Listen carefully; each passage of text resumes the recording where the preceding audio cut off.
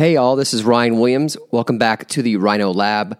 We have a new podcast name, same podcast format. It's always going to be stories from the influencer economy, but we got a shiny new logo. It's called the Rhino Lab, and all of our archives are still at influencereconomy.com. I'll share on the back end of this episode the why and the how of rebranding the show.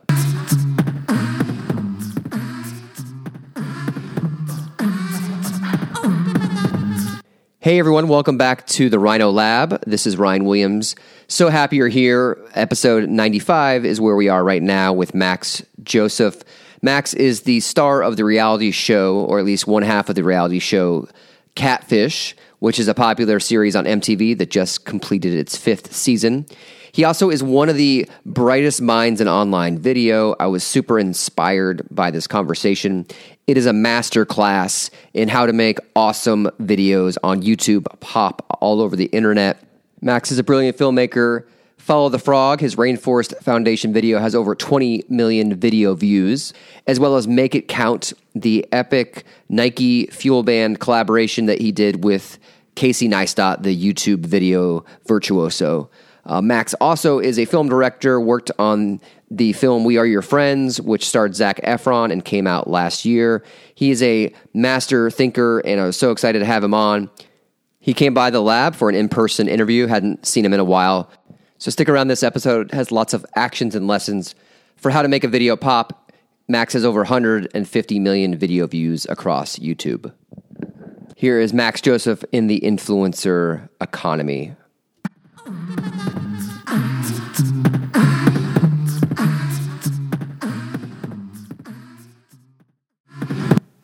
Max, welcome. Thank you. Great to have you. It's good to be here. Good to be here. Yeah.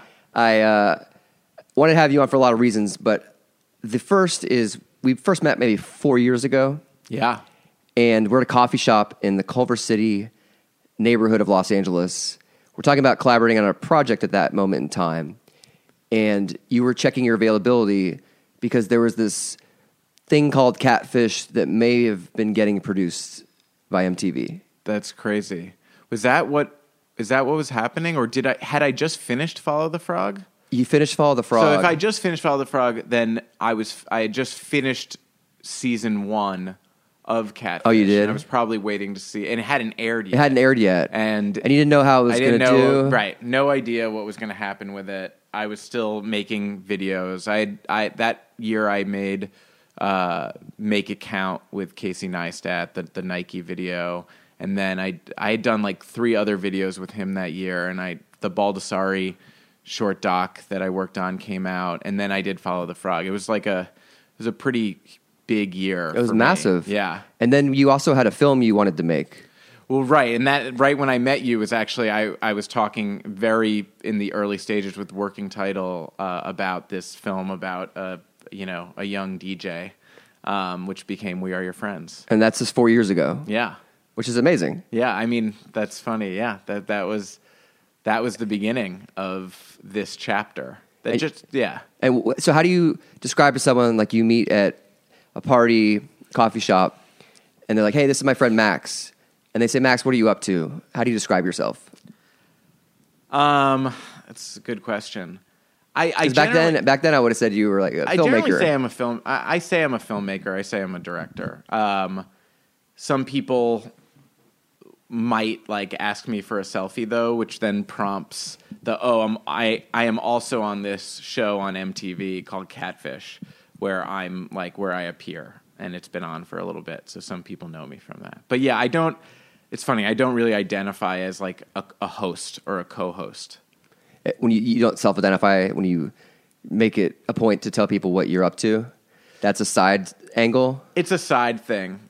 It's a side angle. Yeah, Catfish is something I do on the side. I mean, and as something I do on the side, it's taking up the majority of my time right now. But Catfish has been a fun detour in what's been an otherwise completely uninterrupted, obsessive movie making career. Well, our friend William introduced us. Yeah, and 4 years later, if I would have had this podcast, who would have known? But I had an idea for a book and a podcast around the same time, but I never would have imagined. I would have introduced you as a filmmaker then, and you consider yourself a filmmaker now. That's true. And can you explain to people that haven't watched Catfish what it is? Sure. So Catfish is a doc reality show on MTV where at the very beginning of every episode, we meet someone who's been in an online relationship with someone else, across the country, and they haven't been able to meet for one reason or another, and this person has suspicions that the person they're talking to might be lying about something. So we do some research and investigate a little bit, and then we bring that person on a journey to meet the other person and see whether that person has been telling the truth or not. And invariably, that person has been lying about something. Maybe that's something big or small, but there's a confrontation, and then there's a reconciliation afterwards. And we've made about 72 episodes. Wow. 4 seasons? It's the 5th season right now. 5th season? Yeah. 5 seasons. That's crazy. Yeah. That's awesome. That's some kid's whole high school or middle school experience having MTV on in the background when they do their homework. And then that's you on their TV screen. And that's me. With your camera in hand. Yeah. And then you're so when you talk to people and you say I'm a co-host. You're a co-host. Yeah, I mean I'm the on-screen cameraman. And that was certainly my role from the beginning, but I've become more of an on-screen host as well as just a cameraman. I mean, I generally have a pretty good shot, and a lot of people like to imagine that I'm not filming anything with my camera because I'm just holding it there while looking people in the eye and talking to them. But I am, in fact, recording things. But I'm not the main DP of the show. We have a great DP, and I'm kind of one of his. So you're not the actual director of photography, but they use your footage. Correct. Because you're a filmmaker. Yeah.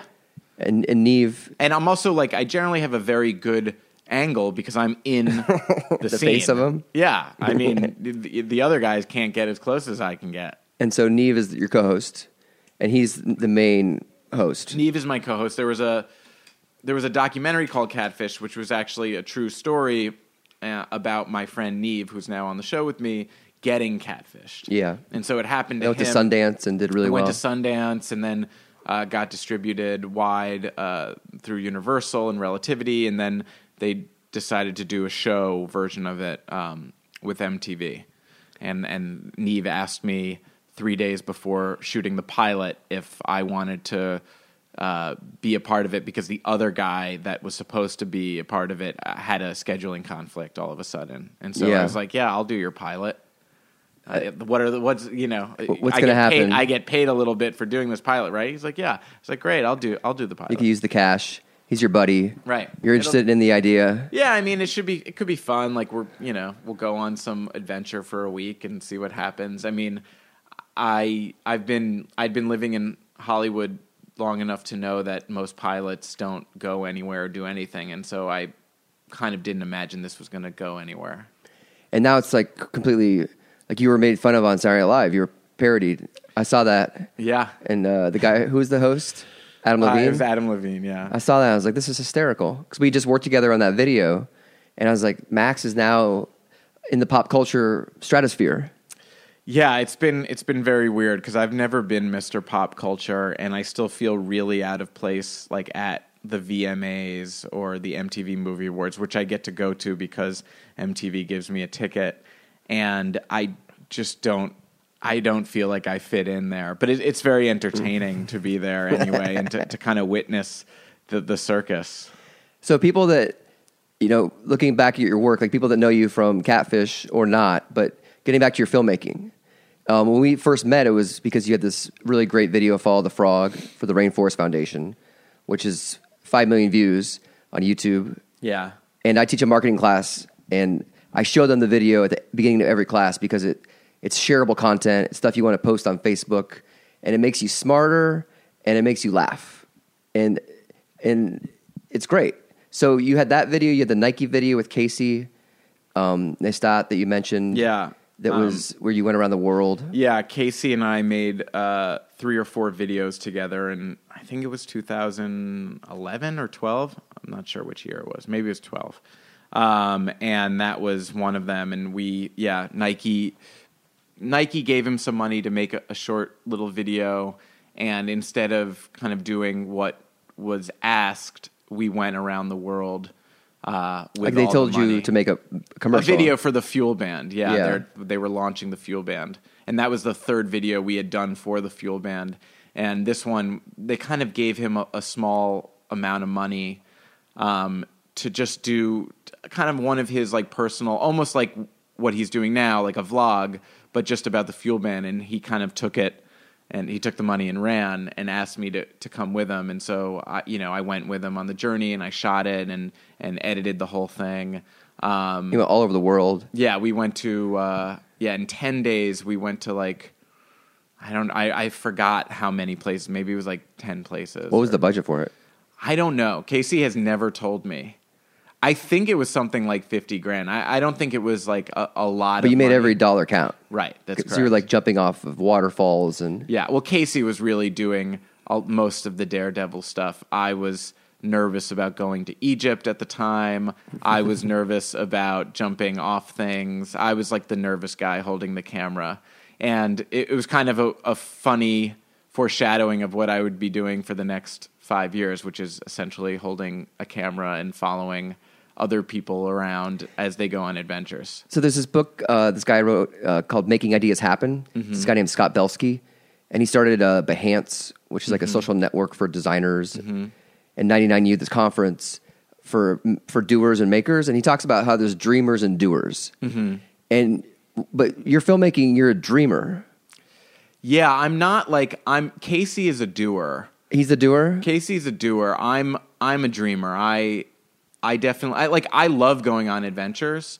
I'm not like a daredevil, but I love documenting things, and I like putting puzzles together. I mean, I started editing, and I love just being in a room and playing around with pieces until they fit together in the right way. And once I get them right, I don't know. That's when I'm in my flow creatively, and that's when I'm like probably most happy. And from editing, I've kind of developed. I'd always done a lot of writing and shooting as well, and I love photography. And I used to be an actor, and so I appreciate acting and all that stuff. But I really do it all so that I can finally be alone with it in a room with all the pieces to my puzzle and start playing around and see how they fit together best.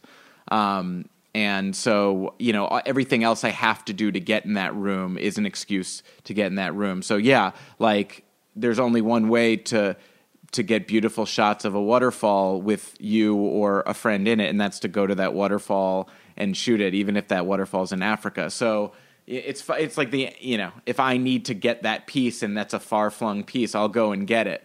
But I'm not necessarily doing it because I want to go to a waterfall in Africa. Right. So you're not it's not your dream to go to Africa for a waterfall, but it's pretty cool to do it. It's pretty cool to do it. I mean, I will take jobs if I can go to someplace cool. Like I did the Rainforest Alliance job, which was really not a lot of money at all. And I had done a lot of work with nonprofits before. And when we talk about like puzzle pieces, how does that fit into your storytelling then? Because do you have a story in mind that you want to tell, and then you're trying to make pieces fit later because do you have your story down at the beginning and then you just want to gather as much as you can? Sometimes you start with an actual story. I generally start with a vibe, like unless it's a paid job. With a paid job, that's more of an exercise. Like and it's fun. It's like people give you constraints and it's got to be kind of about this and I generally ask with paid jobs or with jobs I'm getting hired to do. My first question is, well, what do you want to achieve with this? Like, sure, you might think you want this story or this thing. You might have this script or whatever. But my first general question is like, what do you want to achieve? When you're like a client, you go up to them. Do you want people to buy this product? Do you want more? Do you want as many views as possible, or do you only want views from like this niche audience? Like, who's supposed to see this? Who's the desired target, and what's the end goal? And I generally work backwards from that. And it always comes down to, all right, so I get it. I have to make the coolest thing ever. And Interesting. And that's what I generally want to make, is the coolest thing ever. And I don't like when the constraints are very, well, we need to show the product and it needs to look glossy, and because then I kind of feel like, well, then I'm not making the coolest thing ever. I'm doing a checklist of things that you guys think is going to sell something well, but I know that if I'm not making the coolest thing ever, then it's not going to be the coolest thing ever, which means that no one watching it is going to think that it's the coolest thing ever. So then how much, when you work with a client then, is like how much trust do you have to have? Because I imagine a lot of people are just like, look, we hired you to do the job. This is our goal and our outcome here, and we want to accomplish X. We think we know how to do it the right way. So it's funny.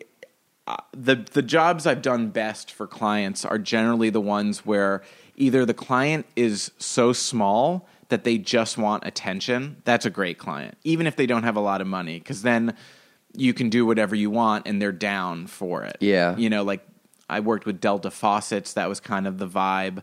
And with Nike, that was very much the vibe, even though they're so big, obviously, and they've got a lot to say. They had been working with Casey for a long time, and they give him a very wide berth to do whatever he wants. So that was very creatively, liberating. Did he plan the agenda? Yeah.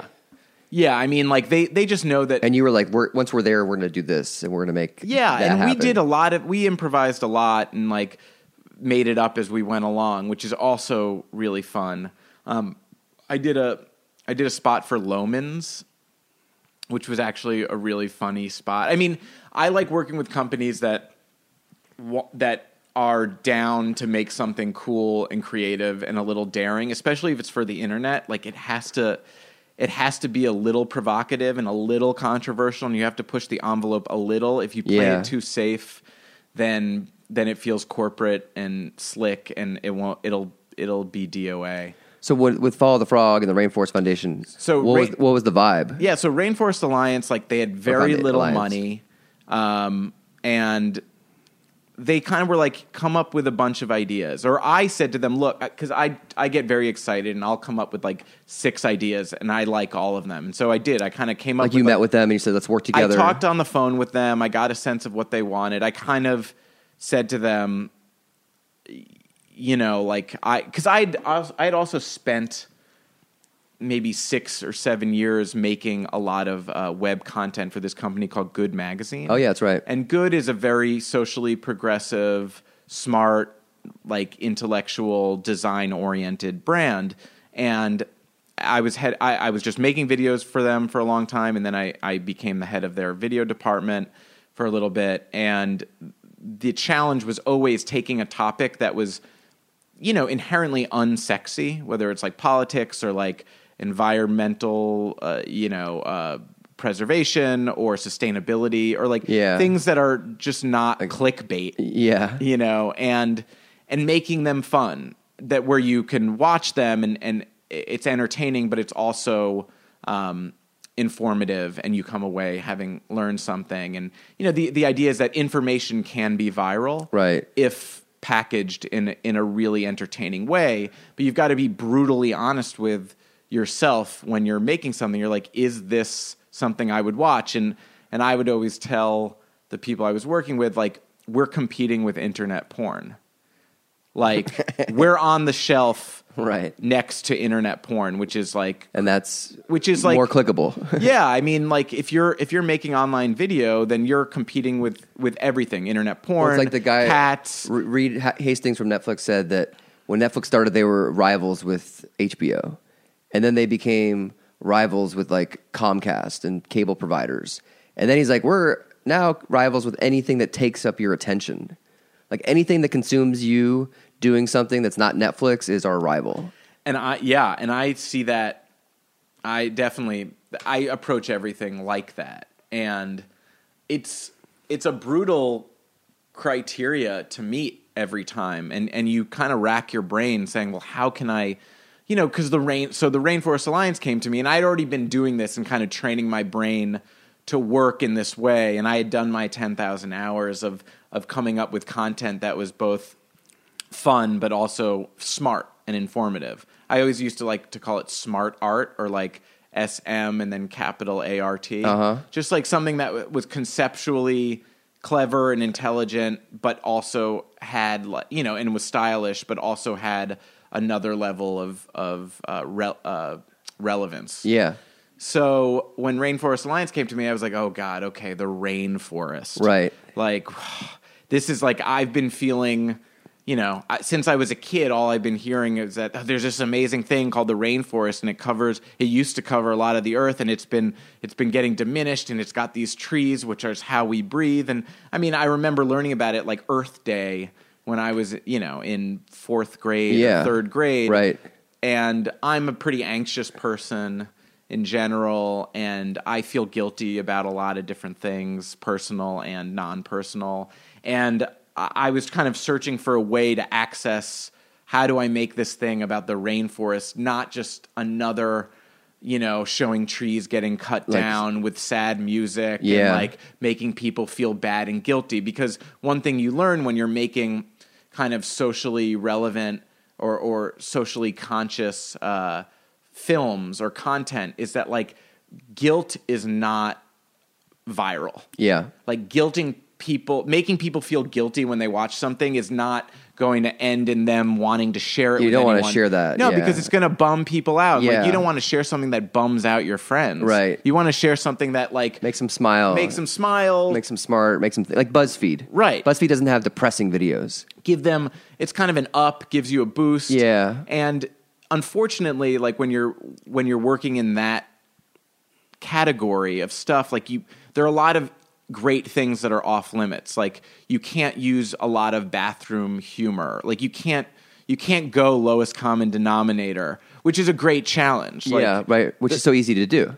It's in its own right. It's like probably hard to do. Like in the state video, at the very end, you're on the toilet. Right. And you're like, I made the popular page, like on Vine, and it's a great ending. Right. There's more of a comedy There's video. a way to marry the two, though, so it works. And so I'd been training my brain to do that for a long time, and I don't know, I'd been thinking a lot, and I'd worked at Good Magazine for so long, and everyone who used to work there was so socially and environmentally conscientious. I mean, like, everyone had their bikes and their Priuses, and everyone was interested in doing all these good things. And on the weekend, they would meet up and do protests. And I don't know. I felt constantly every day that I was like the worst of all of them because I wasn't doing those things. But I felt guilty about it. You weren't like making a difference. Right. And so, and I don't do yoga, and I don't. Do you meditate? I try to meditate. But like, I'm a little bit of a slacker. And so I kind of took that anxiety that I had about being good and wanting to be good and then not quite necessarily living up to it. And I found that was that's how I accessed this. Oh, that's smart. The Rainforest Alliance. Because I actually relate to that video because I myself have a Prius and I just feel like I'm not doing enough. Right. So, and when I teach the class, I tell people that there's a relationship here where like it's almost like you look inside and you take yourself a little less seriously watching that video because you're like, okay, I'm not alone.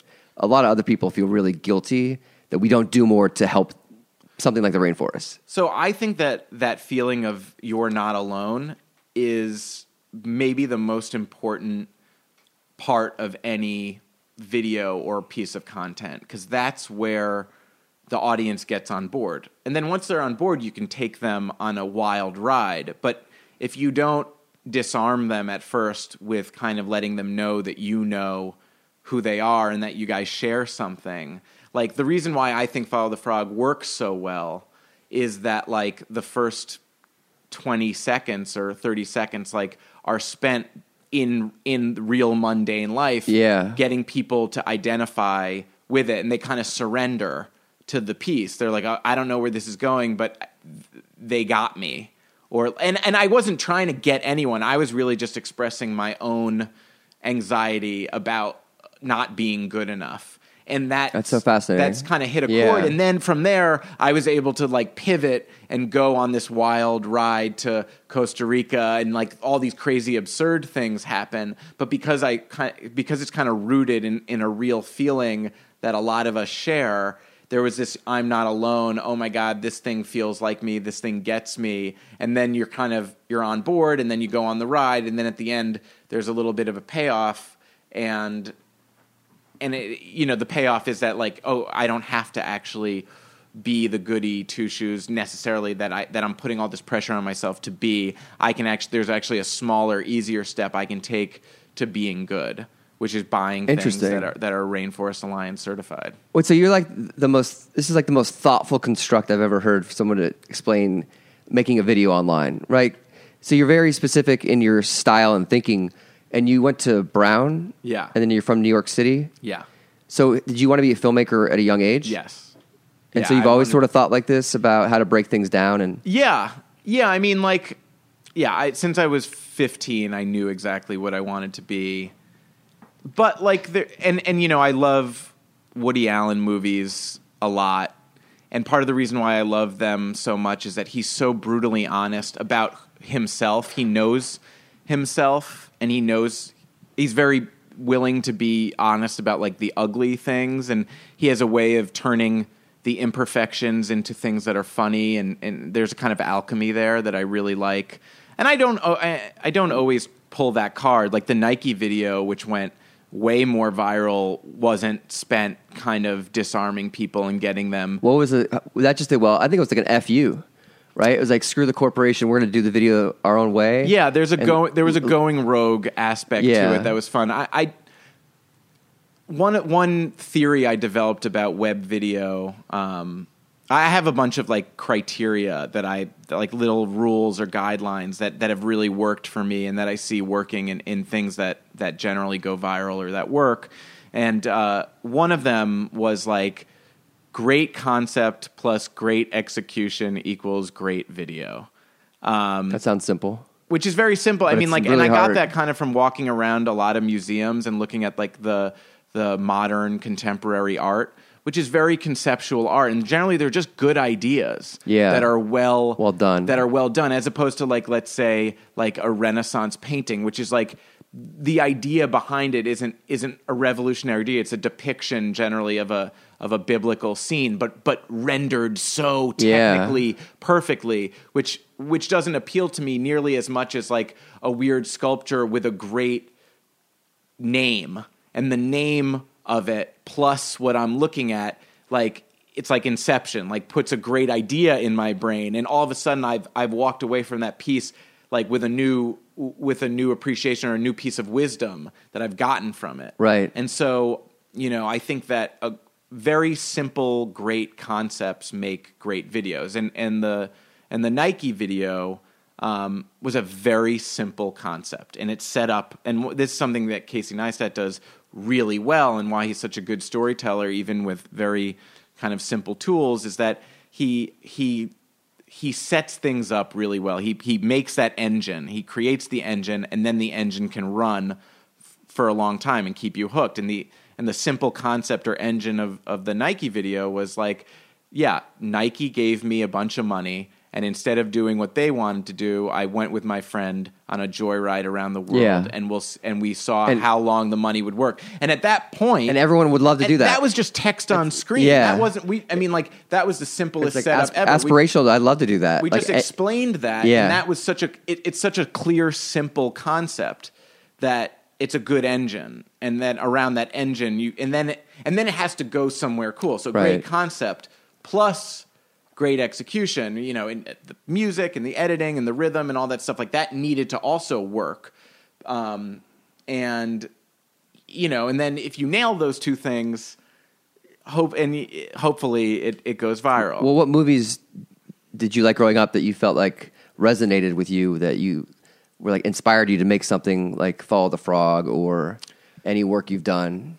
Well, outside of Woody Allen. Trainspotting. Yeah. I mean, they took a subject that, you know, I think everyone associates drug addiction with, you know, a film more like The Basketball Diaries, which is something. Oh, yeah, that's a great movie. Like pretty harrowing, or even Requiem for a Dream, which is a great film too. But like those are movies that you only want to watch once. Right. Very harrowing and sad, and like really drag you down to the depths, and like they're cautionary in their own way, and you're like, God, I never want that to happen to me.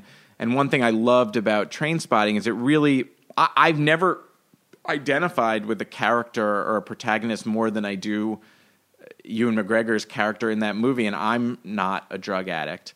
But they not only did they take a subject that is generally one thing and put it in a perspective that made it fun and exciting to explore, even though it was still honest, but it also resonated with me on a level about other things that I'm addicted to, and like kind of the joys and the highs and lows of addiction, whether it's drugs or OCD or whatever anxiety. It is. Yeah, I think that movie is it's fun and it's exciting, and it frames things in a really entertaining package that's also got a lot of honesty and wisdom to it too. Do you think you feel things differently? Like, are you deep in your feelings? Because the way you identify with a drug addict is, I would never have thought that from that movie. Well, but you could see the different windows that it connects you to. To me, that movie is about that movie functions on a structural level, I think, like do I or don't I? Like every scene is it's kind of like an essay that's set up by the Choose Life monologue. Do I choose life or do I choose heroin? And every scene is kind of a pro or con in the category of life or heroin. Like heroin, the pros are that I get this amazing rush, and when I'm an addict, I don't have to worry about all the bullshit mundane parts of life, and there's this, I've got these great friends, and I get this amazing high, and it's better than sex. Of course, the con of heroin is that, like, I have these terrible withdrawals, I can die, my friends are kind of scumbags, and they're fucking me over, and it's starting to get in the way of, like, my living my real life. Now, the pros of life is that you live, but the cons are that real life without drugs can be kind of boring. Yeah. And it's tough, and you got to get a real job and all these things. And that thesis of that ambivalence is set up right at the beginning, kind of like the Nike piece. Yeah, you're right. And then every scene, whereas most films, a character has a goal. James Bond needs to find the guy who's doing the bad thing and hunt him down, or whatever it is. And it's a more of a concrete goal to achieve. And in Trainspotting, there is no concrete goal. It's the whole thing is this back and forth of, sliding back into addiction or moving out of it. And yet it works just as well as a film where, the character wants something very simple and concrete. And so and I'm a very anxious person who's very ambivalent about a lot of things, and I spend all day long kind of tennis balling back and forth about, do I like that thing? Do I not like that thing? I should do that thing? No, I shouldn't do that thing. And even the Follow the Frog movie is very much like my inner monologue of, that's my brain kind of gets obsessed. So how does growing up in New York City affect how your brain absorbs things? Because there's so much at New York when you go to, I lived there for a summer in college, and I was exhausted. I never wanted to live there again. And growing up there for through high school in New York City? Yeah. Whereabouts in New York City? I grew up in Greenwich Village for a little bit, and then in Brooklyn for 10 years, and then in Manhattan for 2. Are your parents creative people professionally? Not professionally, no. My parents are both in, like, finance and, like, that world, the corporate financial world. And but my dad has always been a photographer, and my grandmother was an artist. So there's always been a lot of, like, creativity and arts in my family, but not professionally in my parents. And how did you take that, like, decision tree at a young age that you wanted to, like, commit? Well, my parents both worked really hard, and I was an only child, and they would both come home late. Not so late, but they were working crazy Wall Street hours, and they'd come home, and my mom would generally complain and bitch about work, and a lot of the dinner table time was spent, and we'd always eat dinner together every night, and like I was just like, I don't want to do what they do, because it's like they're doing it really hard. Yeah. But I want to really enjoy what I do. Right. And that's not to say that they don't enjoy it, but like at a young age, I was like, I don't want to come home at night and not be happy about what I'm doing. I want to do something that I love. And I think that in New York, everyone is so all in about With everything. about what they're doing. All my parents' friends. I mean, like if you're gonna make it in New York, you really got to be like committed and to dedicated doing it. Yeah. And so I feel like you growing up there, you kind of absorb that like ambition that whatever I do, I'm really going to have to commit to it, and I'm going to have to do it all the way, because that's what people do. I remember my cousin, who was older than me and like a super cool guy.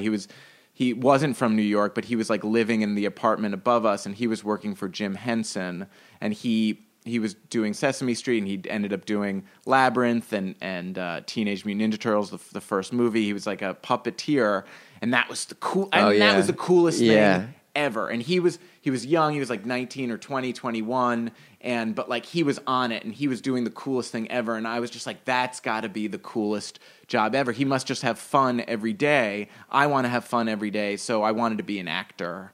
And I started doing acting things, and I was doing plays and going to auditions, and then that, then that led to like writing, and then writing and acting kind of led me to directing, and so it kind of morphed a little bit. And Brown's like a very creative university. Brown's a very creative place. You can major in art, can't you? Yeah, I mean there's no core requirement, so you can kind of build your own education. And that can be very daunting, and you can end up with a very lopsided education, but it was great. I mean, it's a little too much freedom at first. Was yours filmmaking? No. I had a lot of talks with my dad when I was in high school about not going to film school and not...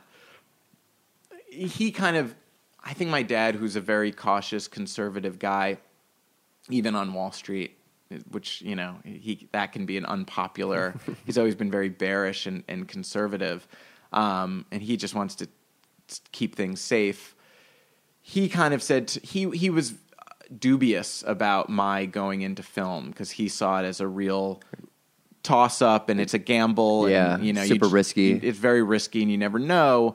And he kind of, at an early age, was just like, you should really go into creative writing, because creative writing, it's almost a cheaper way to make films. Yeah. You can really, like, you also, and he didn't know this at the time, but he was totally right, is that, like, you end up studying story, and you end up studying, like, the literature, and the great books. Right. And then I became an English major, and I was really into reading and writing, like smart. English literature. Yeah. And that's good advice. I wanted to come out of, because I also realized in school, like, oh God, what this is turning into, I don't know, like, this is, I'm starting to feel like I'm starting to get self-conscious about being pretentious, but at Brown, because you could take... Well, the first part of this conversation was like a master class on web video. So I love web video. So I could talk about web video That's forever. What's interesting about this is sort of like decision to become a writer actually helps you become better as a filmmaker, and you really know the language of how to speak to people. I also had a really good mentor who I actually met with yesterday, who's a filmmaker who went to my high school. So your Brown major, essentially, you were writing, which I think is interesting because as a storyteller, writing is critical. Yeah, I mean, I had come out to L.A. for an internships, and I've always been a very curious person, and I've always asked a lot. As an only child, you get comfortable asking adults things, and I always asked a lot of people who I'd met through friends of friends or whatever in Hollywood, what's the best way forward? And everyone always said, well, you got to write the script. Yeah. If you write the script, it's much easier to then direct the script. Because you have the control and the power? Well, not just... Well, sure, there's that, because you have a piece of property that someone wants to make into something, but it's also like, if you're good at telling a story, even if that story is through words on paper, then people have a lot more confidence and are willing to invest in the idea that you'll be able to kind of translate that into a visual story.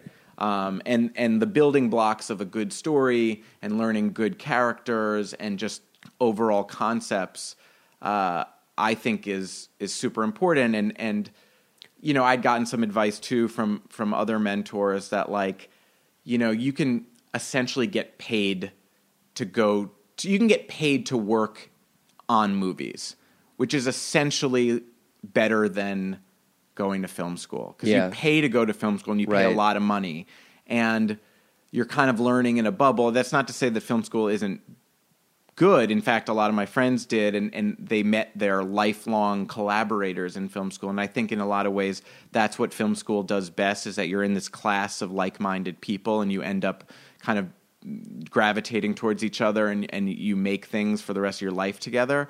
But in terms of like learning the film is very technical and practical. And it's about working together, and you've got to learn a lot before you mastered enough of it to be able to really express yourself through it. And you can learn a lot of that on the job, which means you can get paid to learn how to actually make movies. Whereas reading the great books and having a great professor there to kind of break them down for you and really explain to you why Henry James is so great, or, you know, or why Moby Dick is amazing, or what, you know, like that stuff. I think so because Brown is so open and there is no requirement, I had to start, like, you know, prioritizing what classes I was going to take and why.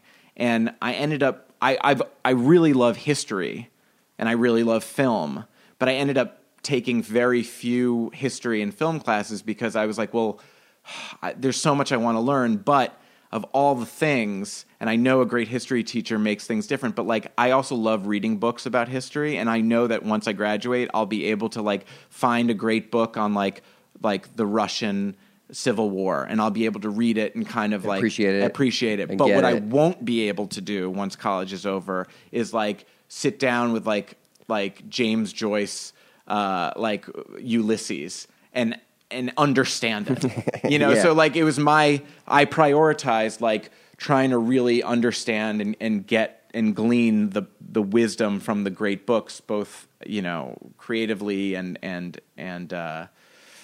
I don't know, the meaning of them, so that I would then, I don't know. I just love. That's cool. That's awesome. I mean, that's what college is for. If you're going to spend 4 years, you may as well do something that you can never do again. Right. If you're not going to go for a specific trade or skill to get you to the next level, like film, right, do something that you can only do then, that you have an opportunity that not a lot of people do to go to Brown. And then when I got out to LA, I started cutting director's reels for the different studios, or not the different. Sorry, I started cutting director's reels for the different agencies, and I got better at it, and I started getting paid a lot. Puzzle pieces together. I became the go-to guy. Yeah, I would watch all their films, and I was like the only person. They were mostly TV directors, and they'd done all these hours and hours and hours of TV, and not even their family had kind of seen everything they had done. And I would watch everything, and then take bits and pieces of it and create like a montage and a DVD and a kind of like a visual resume that kind of somehow captured the essence of their signature. And it was great because it would be me and this very accomplished director alone in a room together. That's amazing. And I would just be like, what were you thinking? You're like the apprentice. Yeah, no, I was just like, what were you thinking when you did this great camera move there? And like, they're psyched to be able to talk about it. So I was like getting paid and I was learning all this stuff. And so I, in a way, that was my film school. And so you talk about friends that went to film school that learned how to collaborate, and they met lifelong partners and creative collaborators. Casey Neistat and Neve Schulman from Catfish, you're old friends with them. Is that right? Yeah. So you have great collaborators. Yeah. Because there's a podcaster named James Altucher, and he wrote a book called Choose Yourself, which I quote in my book. Mm-hmm. And he talks about how you can't be a lone genius. Mm-hmm. And there are no lone geniuses in the world. Mark Zuckerberg wasn't great until Sheryl Sandberg got there. You know, and everyone has their collaborators, because you can't make stuff in a garage and expect the world to appreciate it and buy tickets. Mm-hmm. And so you've been lucky. You've had some great collaborators. Yeah, it is. It is really lucky. I've also had some great mentors too, which is very hard to find these days, because generally, the better someone is at something, the busier they are, and the less are they going to be a dick or not? Right. Well, also in film, it's really hard. I don't know how it is in like venture capitalism or entrepreneurship, because I kind of feel like if you're really successful, you're going to a lot of conferences and like there's a lot of time to talk about it. Yeah. But when you're like a successful screenwriter, like you're locked away somewhere working on stuff, or like if you're a successful director, like you've got 7 plates in the air. You don't have time to help out like someone who's just starting. And so it's really hard to find a good mentor. And I was blessed to meet a few. And then, collaborators, I'm very competitive and I'm pretty insecure. So I tend to shy away from like meeting just seeking out filmmakers and becoming friends with them. And it just so happened that like I came up and grew up with a bunch of kids and we all got into film together. And through those guys, I met Casey. I only met Casey like when we started working on those videos together, but we had a lot of friends in common. And now we've become really great friends. Yeah. And I love, I've almost done my best work when I've been collaborating and not even necessarily directing, when I've been editing for my friends, because sometimes I really like having the constraint of someone saying you have to do something these are the constraints, and I need something like this, and within that sandbox you can play as much as you want, and I'm good at that. It's almost harder sometimes when you can do anything. Yeah. When there are no constraints, when you have unlimited budget, unlimited time. It could be about anything. You know, that's almost where I don't know how to thrive. Like I'm good if you set limitations. Yeah, I mean, like as an editor, a lot of editors know this. It's like most of the jobs when you're a young editor are fix-it jobs. You know, it's like you've taken the Hippocratic oath of editing, which is that like I will fix and mend any project that lands on my table. Right. And you get really good at all these creative fixes, because some projects are so bad that there's only like one way to fix them. And once you find it, it's great and you can really fix something. It's a totally different skill when all of a sudden you're being handed tons and tons of good material. Right. That's called tonnage. Uh-huh. And it's a problem because, oh shit, this could work in a million different ways. Which way is the best way?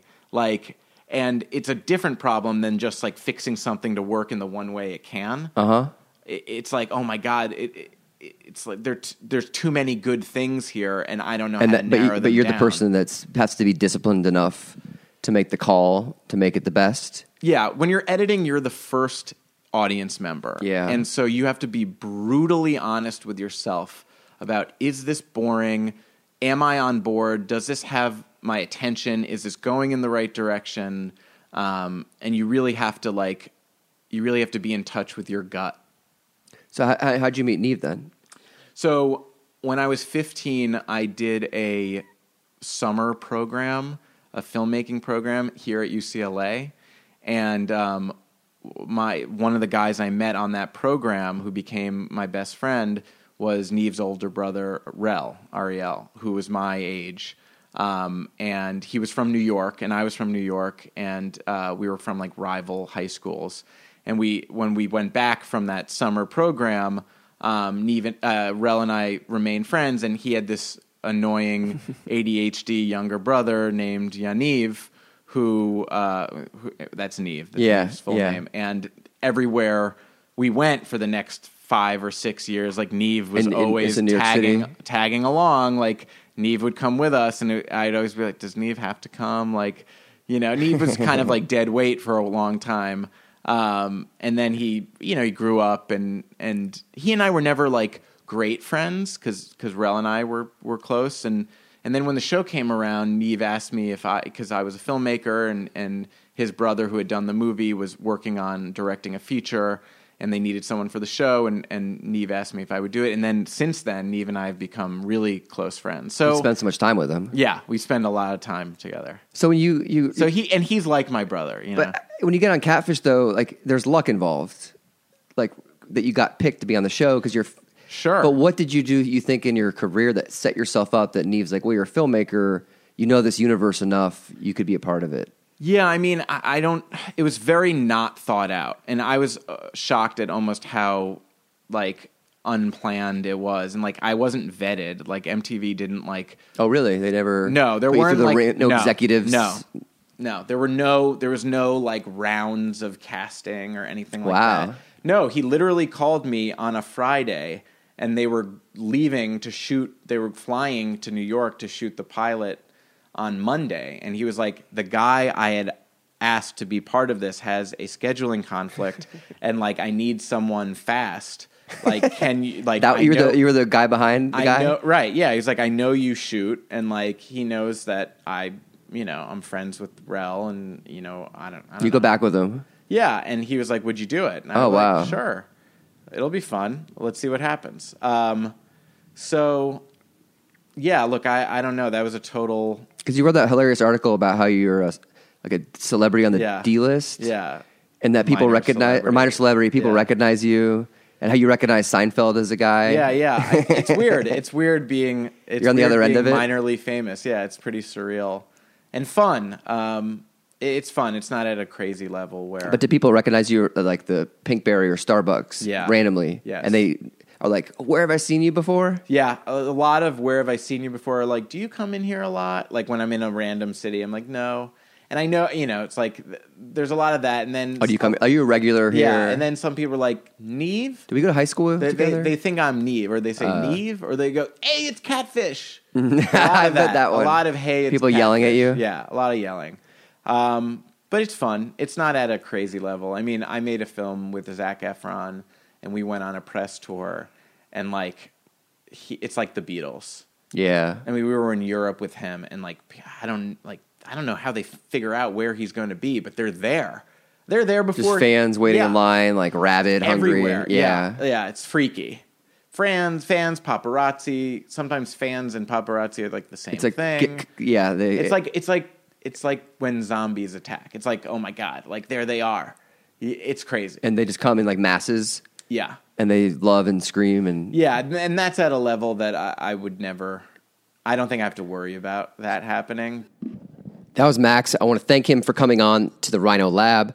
We actually talked a little bit longer about his film, We Are Your Friends. And so I'm deciding if I want to divvy this up into 2 episodes or if I want to make it bonus content later or if it was just great as a 50-minute episode. So anyway, that was it. Tweet me at Ryan J. Will if you would like the rest of this episode.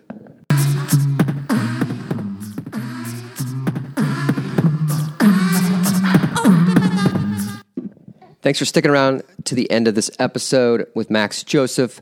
I'm here with my baby daughter, Libby. Hello, Libby.